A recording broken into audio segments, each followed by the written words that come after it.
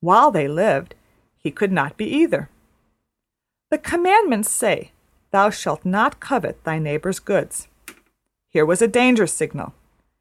If Macbeth had known as much as Shakespeare knew about the art of sound thinking, he would have immediately have said to himself, "Cawdor and King are the roads that I have better not travel along just now, for fear the wheels of my mind should get too much way on and carry me into danger."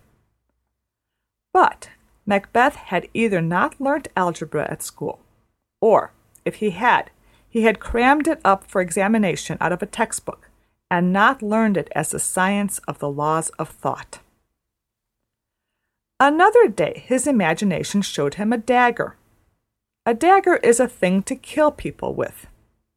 As a soldier, he had probably used a real one in war. But if he had any proper nerve training, he would have known that when his imagination was so vivid that he did not, for the moment, know an imaginary dagger from a real one, he ought immediately to go slack and lie down and think about the moors or the sky or about anything or anybody that was not connected with doing anything in particular, with planning anything, with taking any resolution, and especially with breaking any of the 10 Commandments. He had already told his wife about the 3 old women.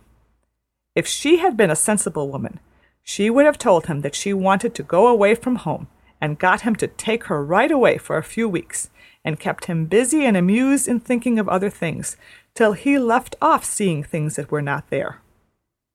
But neither Macbeth nor his wife knew as much as Shakespeare did about the value of danger signals and the conditions for making a safe working hypothesis.